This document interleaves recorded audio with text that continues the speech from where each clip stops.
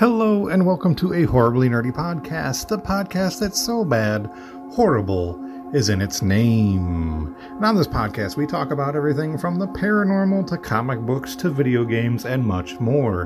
And since March is Women's History Month, I decided I'm going to be talking about influential women in certain genres. So we're going to talk about horror, video games, comic books, paranormal, and much more.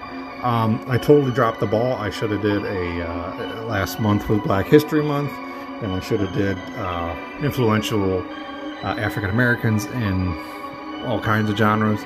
So we might do that next year. We might do that next month. If not, I will certainly get to it next February. I dropped the ball on that one, so I do apologize.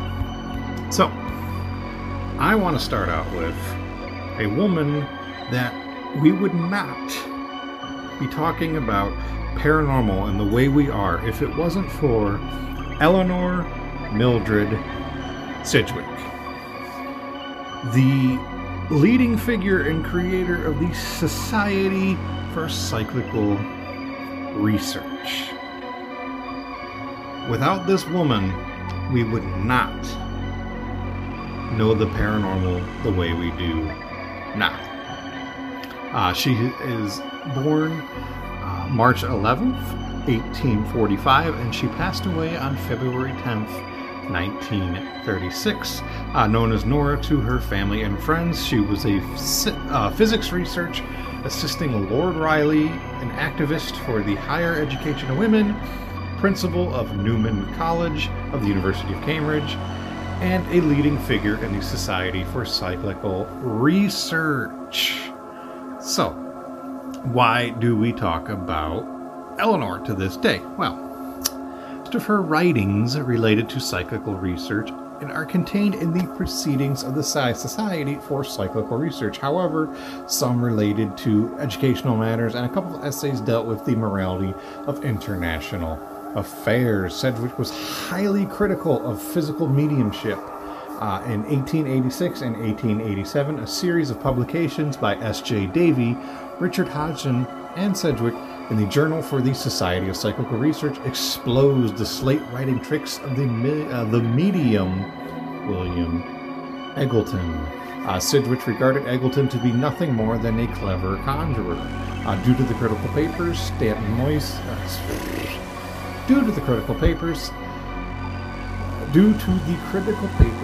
Moses and other prominent spiritualist members resigned from the Society of Psychical Research. In 1891, Alfred Russel Wallace requested for the Society to properly investigate spirit photography. Wallace had endorsed various spirit photographers as genuine. Sidgwick responded with her paper on spirit photographs, which cast doubt on the subject and revealed the fraudulent members. Sidgwick responded with her paper on spirit photographs, which cast doubt on the subject and revealed the fraudulent methods that spirit photographers such as Edward Isidore Bouget, Frederick Hudson, and William H. Molnar had utilized. Not only was she all about debunking some of these mediums and spirit photographers and all the fraudulent stuff, she also was all about proving high strangeness, basically. A good deal of her work was done for the Society, and for the subject was done unknown to the membership at large, and out of her conscientious sense of duty. She helped a good deal with editorial matters and committee work, gave quiet, private advice, was one of the much involved in considerable background work, went into the Society's first major production, Phantasms of the Living.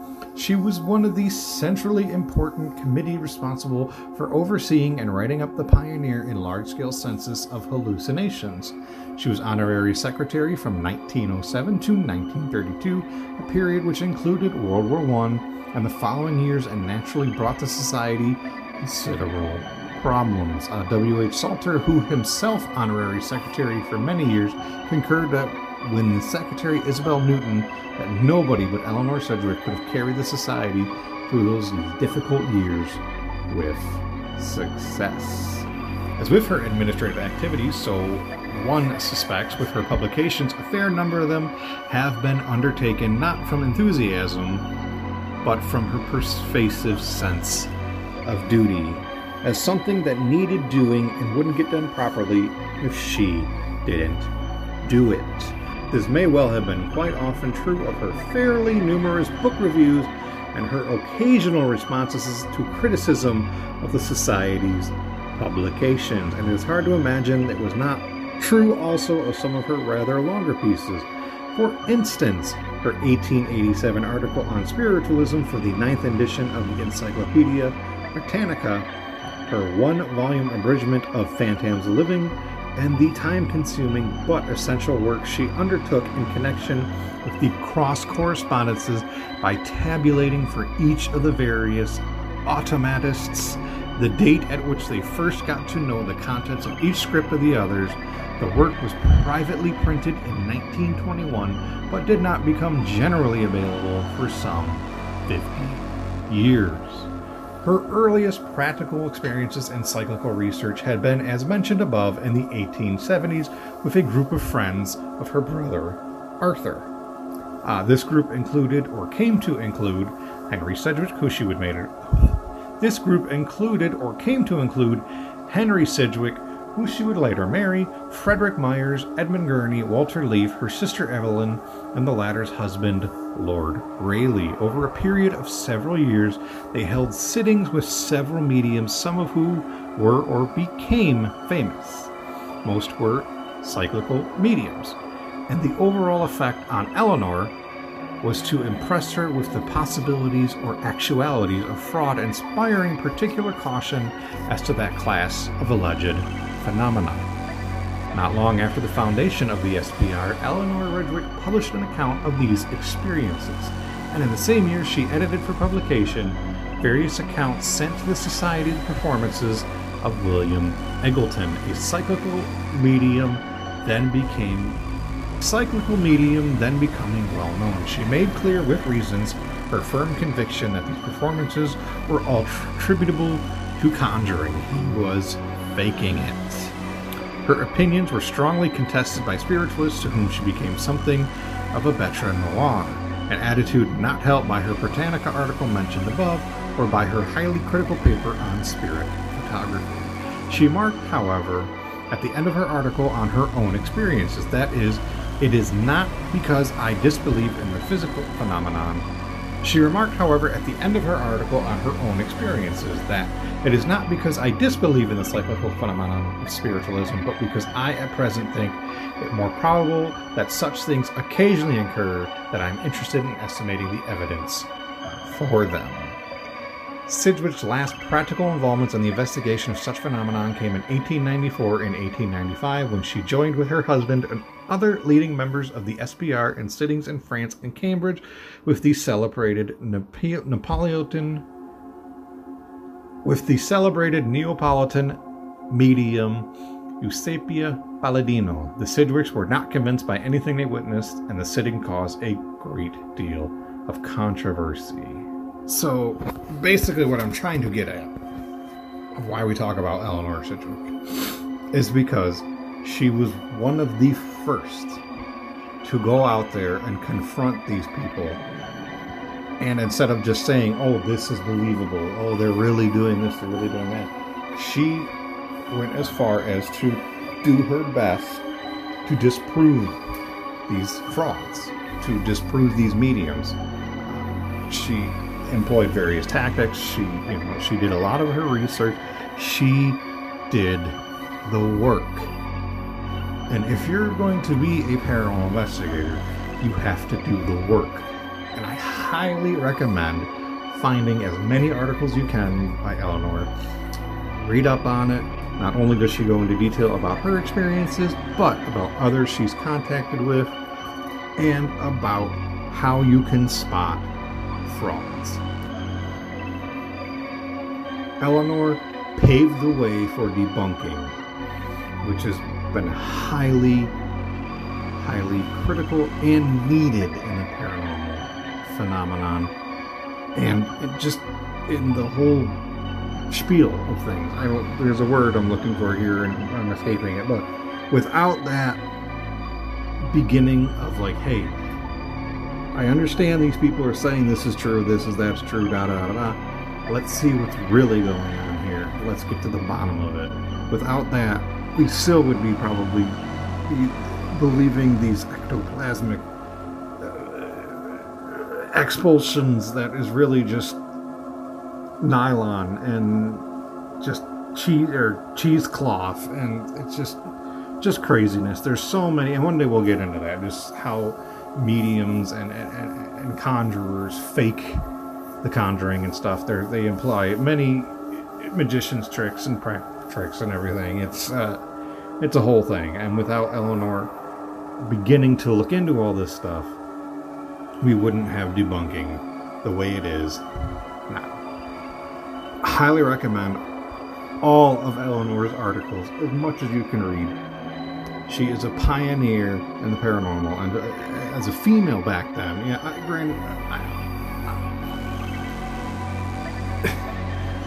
the paranormal from paranormal field, the paranormal interest is for her to be a female back in these times when no one would listen to a woman and she fought hard to get her opinions out there. I gotta give her credit. 1,000%. Gotta back her up here. She did the work, she did her due diligence, and she went out there. And you cannot take that away from her. More power to you. Good for you. Amazing. And I'm so glad without Eleanor Sidgwick, we would not be where we're at today. We would still be doing table tipping and all this stupidness that just can be proven false. It's just, without her, in my opinion, the paranormal field wouldn't be where it is today. Let's talk video games. So, Carol Shaw is the first female game programmer and designer. Computer programmer Carol Shaw is best known for her work at Activision with the retro hit River Raid, but years before, Shaw had already made a name for herself in the history of video games.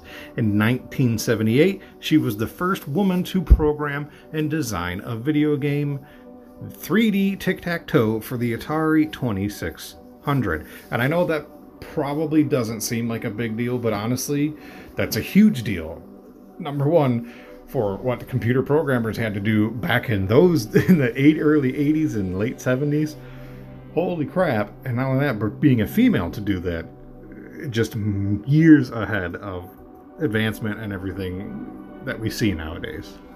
In 1983, the final game that Shaw completely programmed and designed herself, Happy Trails, released just as the video game market crashed. With the industry in shambles, Shaw took a break from making games but returned in 1988 to oversee the production of River Raid 2, her final swan song into the world of console gaming.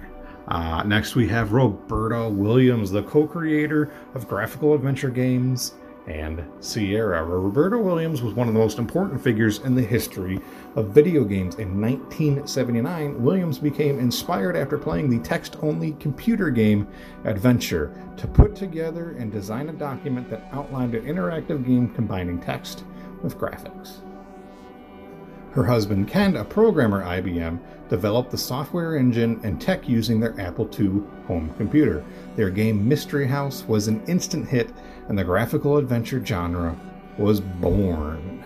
The couple formed the company Online Systems, later called Sierra, and became the dominating force in computer games. By the time Williams retired in 1996, she was credited with more than 30 top computer games, the majority of which she wrote and designed, including King's Quest and Phantasmagoria. Phantasmagoria is a point-and-click text-based, well, not necessarily text-based, it's more of a point-and-click, very strange, supernatural, weird-ass game.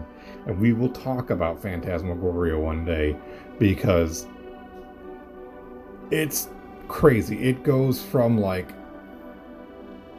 1 to 100 in a matter of of seconds. Like, it starts off really slow, and then when shit goes crazy, it goes crazy. Next, we're going to talk about Donna Bailey, the first woman to design an arcade game. Determined to break into the game-making biz, Donna Bailey accepted a position as an engineer at Atari in 1980. Carol Shaw had already left for Activision, so Bailey was the only female game designer at the company. While there, she co-created and designed, along with Ed Logg, the classic arcade hit Centipede. After its release to instant success, Bailey disappeared from the video game industry, only to resurface 26 years later as a keynote speaker at the 2007 Women in Games conference. Bailey revealed it was the pressure and criticism from her male counterparts that drove her from the business. Today, Bailey encourages women to pursue a career in games. She works as a college instructor, teaching numerous courses about games design. And here's what sucks about the 80s, is because you could be a strong, independent woman who is responsible for creating a classic hit that still is games are made about to this day. And this game is still reproduced and repackaged and re-released all the time. But yet, the criticism and pressure from a male finding her successful forced her to leave the business. Fucking bullshit.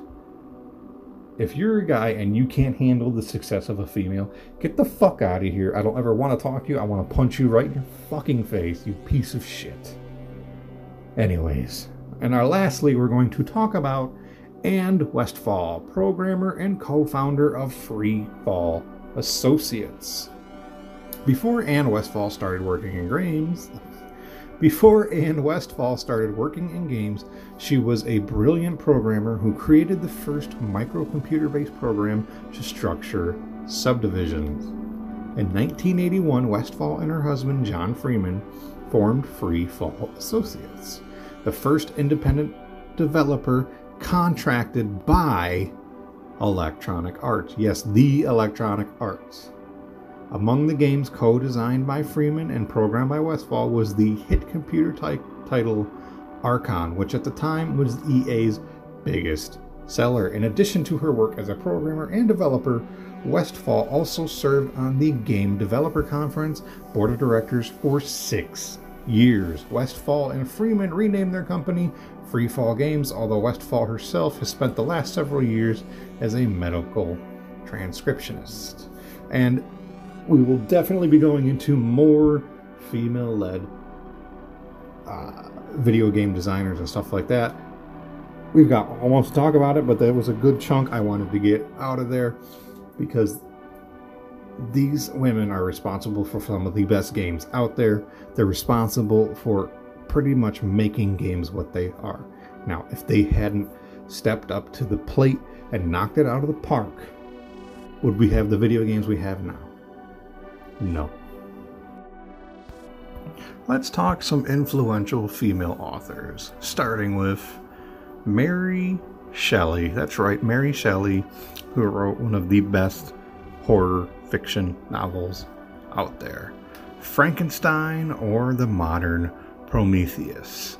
And if you haven't read the book, I'm sure you've seen at least one of 1,000 movie adaptations that there are out there. Of course, the Universal Monsters being the classic Frankenstein film.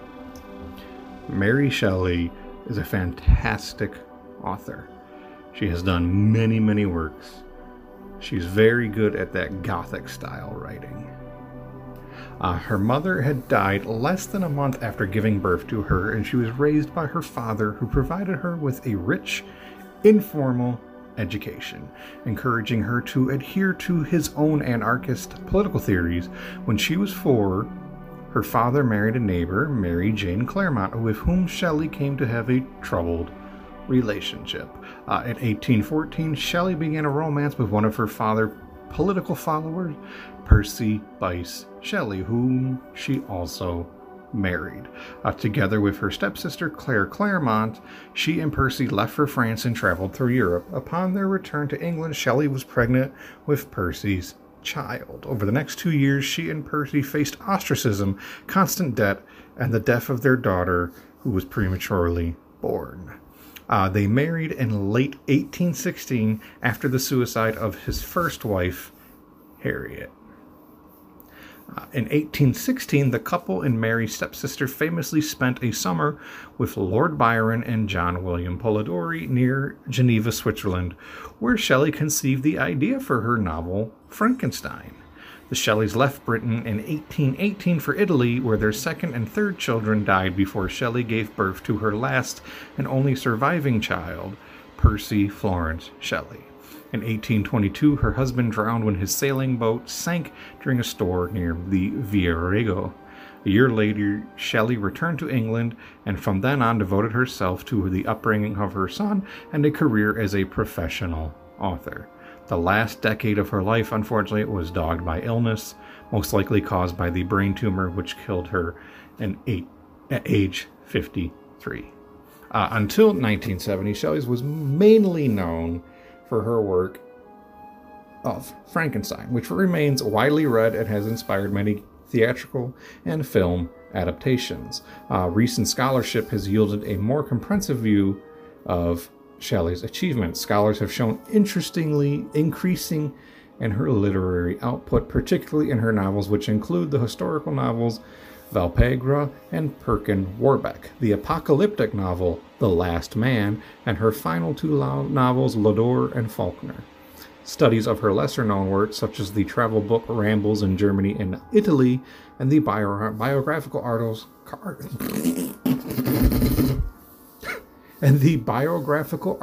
for Dionysius Lardner's Cabinet Cyclopedia, support the growing view that Shelley remained a political radical throughout her life. Shelley's works often argue that cooperation and sympathy, particularly as practiced by women in the family, were the ways to reform civil society. This view was a direct challenge to the individualistic romantic ethos promoted by Percy Shelley and the Enlightenment political theories articulated by her father, William Godwin.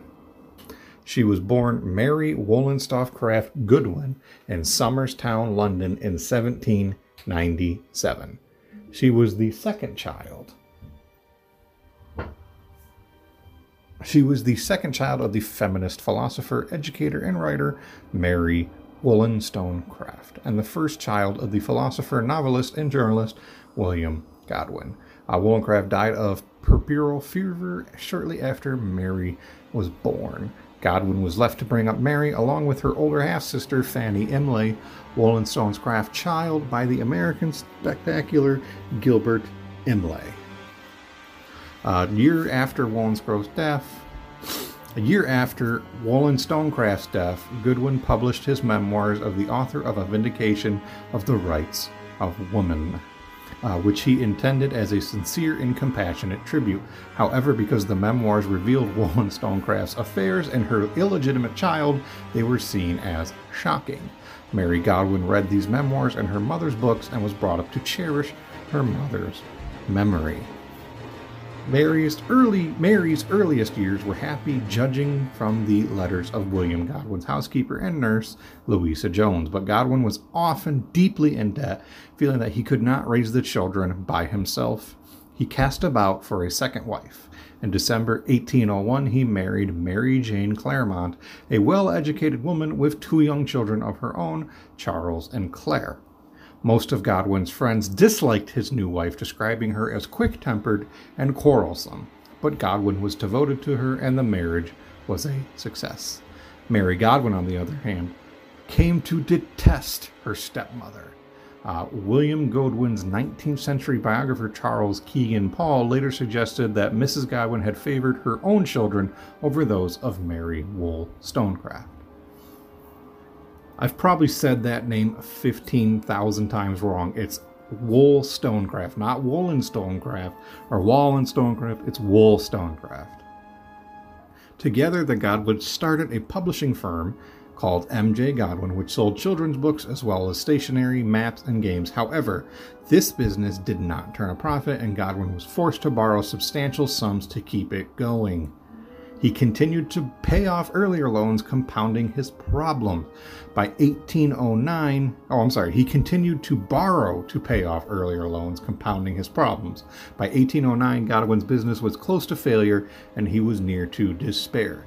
Godwin was saved by debtor's prison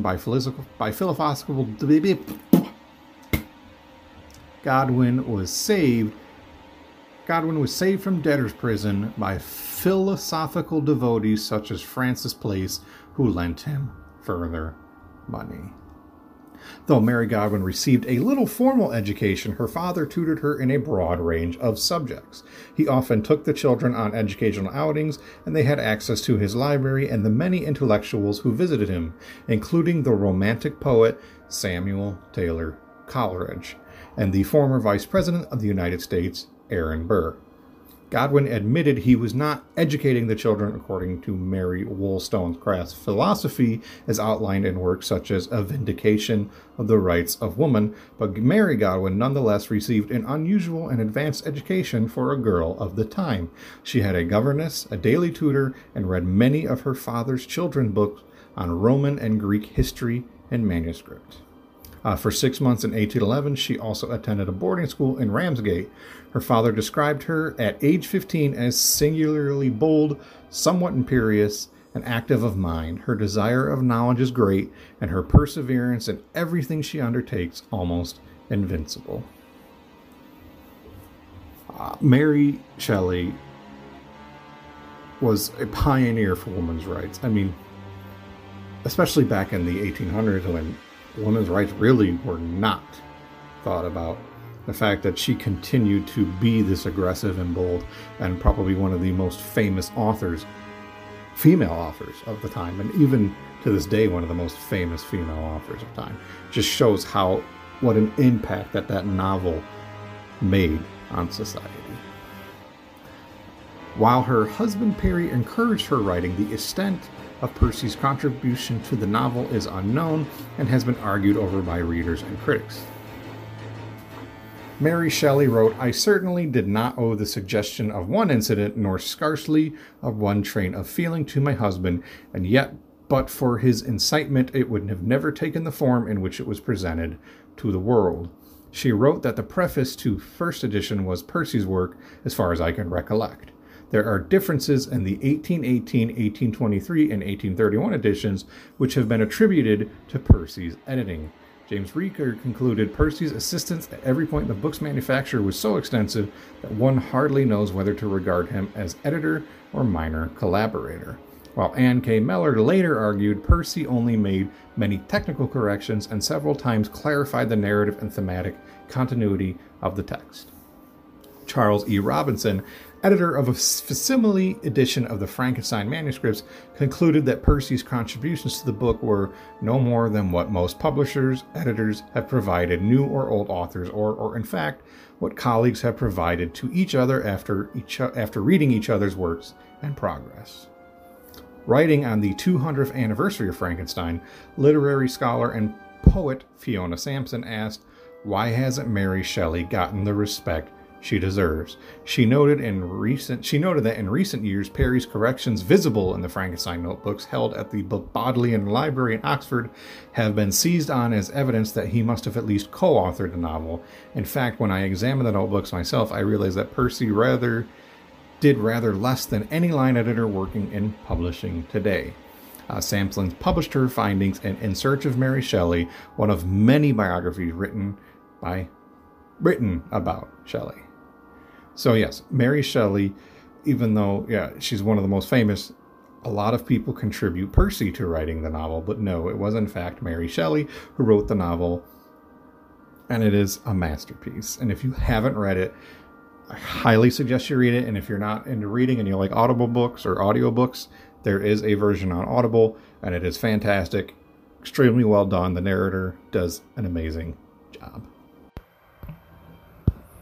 Stephanie Rothman, born November 9th, 1936 in Paterson, New Jersey, is an American film director, producer, and screenwriter known for her low-budget, independent exploitation horror films made in the 1960s and 1970s, especially The Student Nurses in 1970 and Terminal Island in 1974. Her early life, Rothman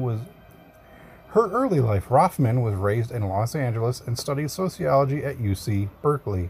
She says she became interested in filmmaking after seeing The Seventh Seal, made in 1957. What is still my favorite film of all time, I didn't at that point know how to become a filmmaker. I didn't even think it was possible. When I saw it, I thought to myself, this is what I would like to do. I would like to make a film like this. Highly thoughtful European-like small films. I wanted to be a writer, director. From 1960 to 1963, Rothman studied filmmaking at the University of Southern California, where she was mentored by the chairman of the cinema department, Bernard Cantor. She became the first woman to be awarded the Directors Guild of America Fellowship, awarded annually to the director of a student film. This, along with her academic qualifications, garnered her a job offer from Roger Corman in 1964 to work as his assistant. Corman chose her over an applicant who would later become his wife, Julie. It was rare for anyone who did not have family connections to find employment in the film industry in or outside of the jurisdiction of the labor unions, recalled Rothman later. It was even rarer for a woman to be hired. It was traditional to exclude us from nearly all types of work behind the camera. Rothman worked in a variety of jobs for Corman on films such as Beach Ball in 1965, Voyage to the Prehistoric Planet in 1965, and Queen of Blood in 1966. Rothman had this to say: I did everything. Write new scenes, scout locations, cast actors, direct new sequence, and edit final cuts. It was a busy, exhilarating time. Roger did not teach me these skills. I learned them in film school, but he did share his greater experience with me, giving me useful criticism and, equally important, information on how to efficiently organize work on the set so that a film could be shot on schedule. The schedules he set were much shorter than those of the major studios. Since it was his own money he was using, Roger did not want a film to go over schedule or over budget. He taught me a valuable lesson in psychology. He encouraged me often, expressing his confidence in my abilities, and therefore I tried to do the best work for him that I could do. Corman had Rothman reshoot large segments of the movie that became Bloodbath. I shot about another 30 minutes of original footage, and it was made into what I only call a mishmash, she recalls. Unintended joint collaboration would be a more accurate way of putting it. She and Jack Hill shared directorial credit for the film. Her work impressed Corman enough to give her her first full-time directing job on It's a Bikini World, shot in 1965 but not released until 1967, which he financed. However, she did not enjoy the experience. I became very depressed after making It's a Bikini World. I had very ambivalent feelings about continuing to be a director if that's all I was going to be able to do. So I literally went into kind of a retirement for several years until, more than anything in the world, I wanted to make films. Rothman would return to filmmaking on Corman's comedy Gas, working as a production associate. In 1970, Corman established his new production and distribution company, New World Pictures, and hired Rothman to write and direct its second film, The Student Nurses, about the adventures of 4 young nursing students. Although an exploitation movie, Rothman was given creative freedom to explore political and social issues which interested her, such as abortion and immigration. The Student Nurses was a considerable hit, leading to a cycle of nurse films and helping establish New World as a viable commercial force. Hence, without Rothman, we would not have some of the Corman films from New World Pictures that we do. She was able to turn this small movie into a hit with her incredible abilities. Rothman says when she made the film, she was unaware it was an exploitation film until she read a review describing it as much. I had never heard that term before. Roger never used it, so that's how I learned that I had made an exploitation film. Then I went and did some research to find out exactly what exploitation films were, their history, and so forth, and then I knew that's what I was doing, because I was making low-budget films They were transgressive in that they showed more extreme things than what a studio showed. I had never heard that term before. Roger never used it, so that's how I learned that I had made an exploitation film. Then I went and did some research to find out exactly what exploitation films were, their history, and so forth. And then I knew that's what I was doing because I was making low-budget films that were transgressive in that they showed more extreme things than what would be shown in a studio film, and whose success depended on their advertising because they had no stars in them. It was dismaying to me, but at the same time, I decided to make the best exploitation films I could if that was going to be on my lot, and then if that was going to be my lot, then that's what I was going to try to do with it. Rothman turned down Corman's offer to make a sequel to Student Nurses and a woman in prison film, The Big Dollhouse, because she was not enthusiastic about either project. Instead, she directed The Velvet Vampire for New World, which has become a cult hit, although it was a commercial disappointment. Rothman and her husband, Charles S. Schwartz, left Corman in the early 1970s to help set up Dimension Pictures. While there, she did not receive greater creative freedom of the opportunity to leave the exploitation field. However, she did receive more money and owned a small share of the company. Corman wouldn't pay me anything, said Rothman. No, he paid people very little, and Charles and I had to make a living. We were offered better pay at Dimension Pictures, so we left for Dimension. The pull for that was economic. It was not ideological. Rotter is ideologically quite progressive when it comes to money. He is much more conscious. Let's put it tactfully that way. Rothman directed 3 films for Dimension: Group Marriage, Terminal Island, and The Working Girl. She also wrote the script for Beyond Atlantis. The films that Rothman directed, Group Marriage in particular, placed emphasis on female as well as male desire. Stated in a 1973 interview, Rothman says, "I'm very tired of the whole tradition in Western art in which women are always presented nude and men aren't. I'm not going to dress the women and undress men. That would be a form of tortured vengeance. But I am certainly going to undress men, and the result is probably a more healthy environment because one group of people presenting another in a vulnerable, weaker, more servile position is always distorted." Film director and historian Fred Olen Ray later claimed that the best movies made by Dimension were the in-house productions from Rothman and Schwartz. Rothman says, "I didn't always get to choose the subjects of the film, but I did have control over the attitude toward the treatment of the subjects. In this respect, I didn't feel compromised or constrained. Of course, there were certain audience expectations that had to be satisfied, in particularly for nudity and violence.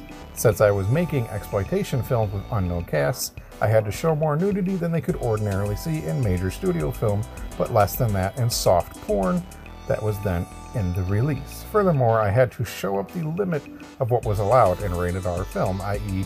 no pubic hair, no genitals, no simulated intercourse, which looks quite tame by today's standards, but wasn't at the time.